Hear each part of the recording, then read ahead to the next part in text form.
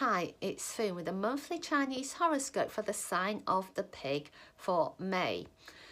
There are some things which are really worth your time and effort, and if you need to stand your ground, you will do so.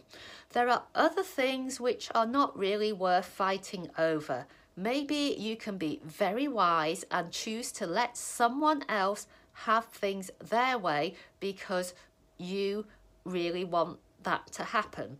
You don't have to let them know that. You could just pretend that you're letting them win, and then you can smile to yourself because you choose to let them win. So have a winning month, and if you're enjoying our horoscopes, consider subscribing and sharing with your friends. Thank you for tuning in to Feng Shui Foon. Hi, it's Finn with a monthly Chinese horoscope for the sign of the dog. Is it time for you to stretch yourself and see what bigger challenges you can deal with? When you're ready to do something bigger and more exciting, the opportunities will be there for you. So what is it you want to do? How far and how high do you want to reach?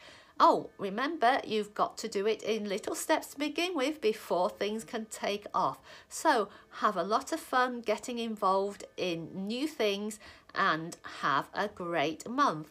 If you're enjoying our horoscopes, consider subscribing and sharing with your friends. Thank you for tuning in to Feng Shui Foon. Hi, it's Finn with a monthly Chinese horoscope for the sign of the rooster for May.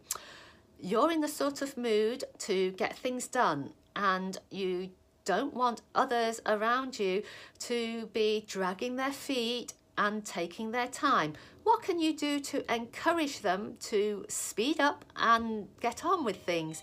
Help them see that the sooner they get things done, the sooner they can do something else.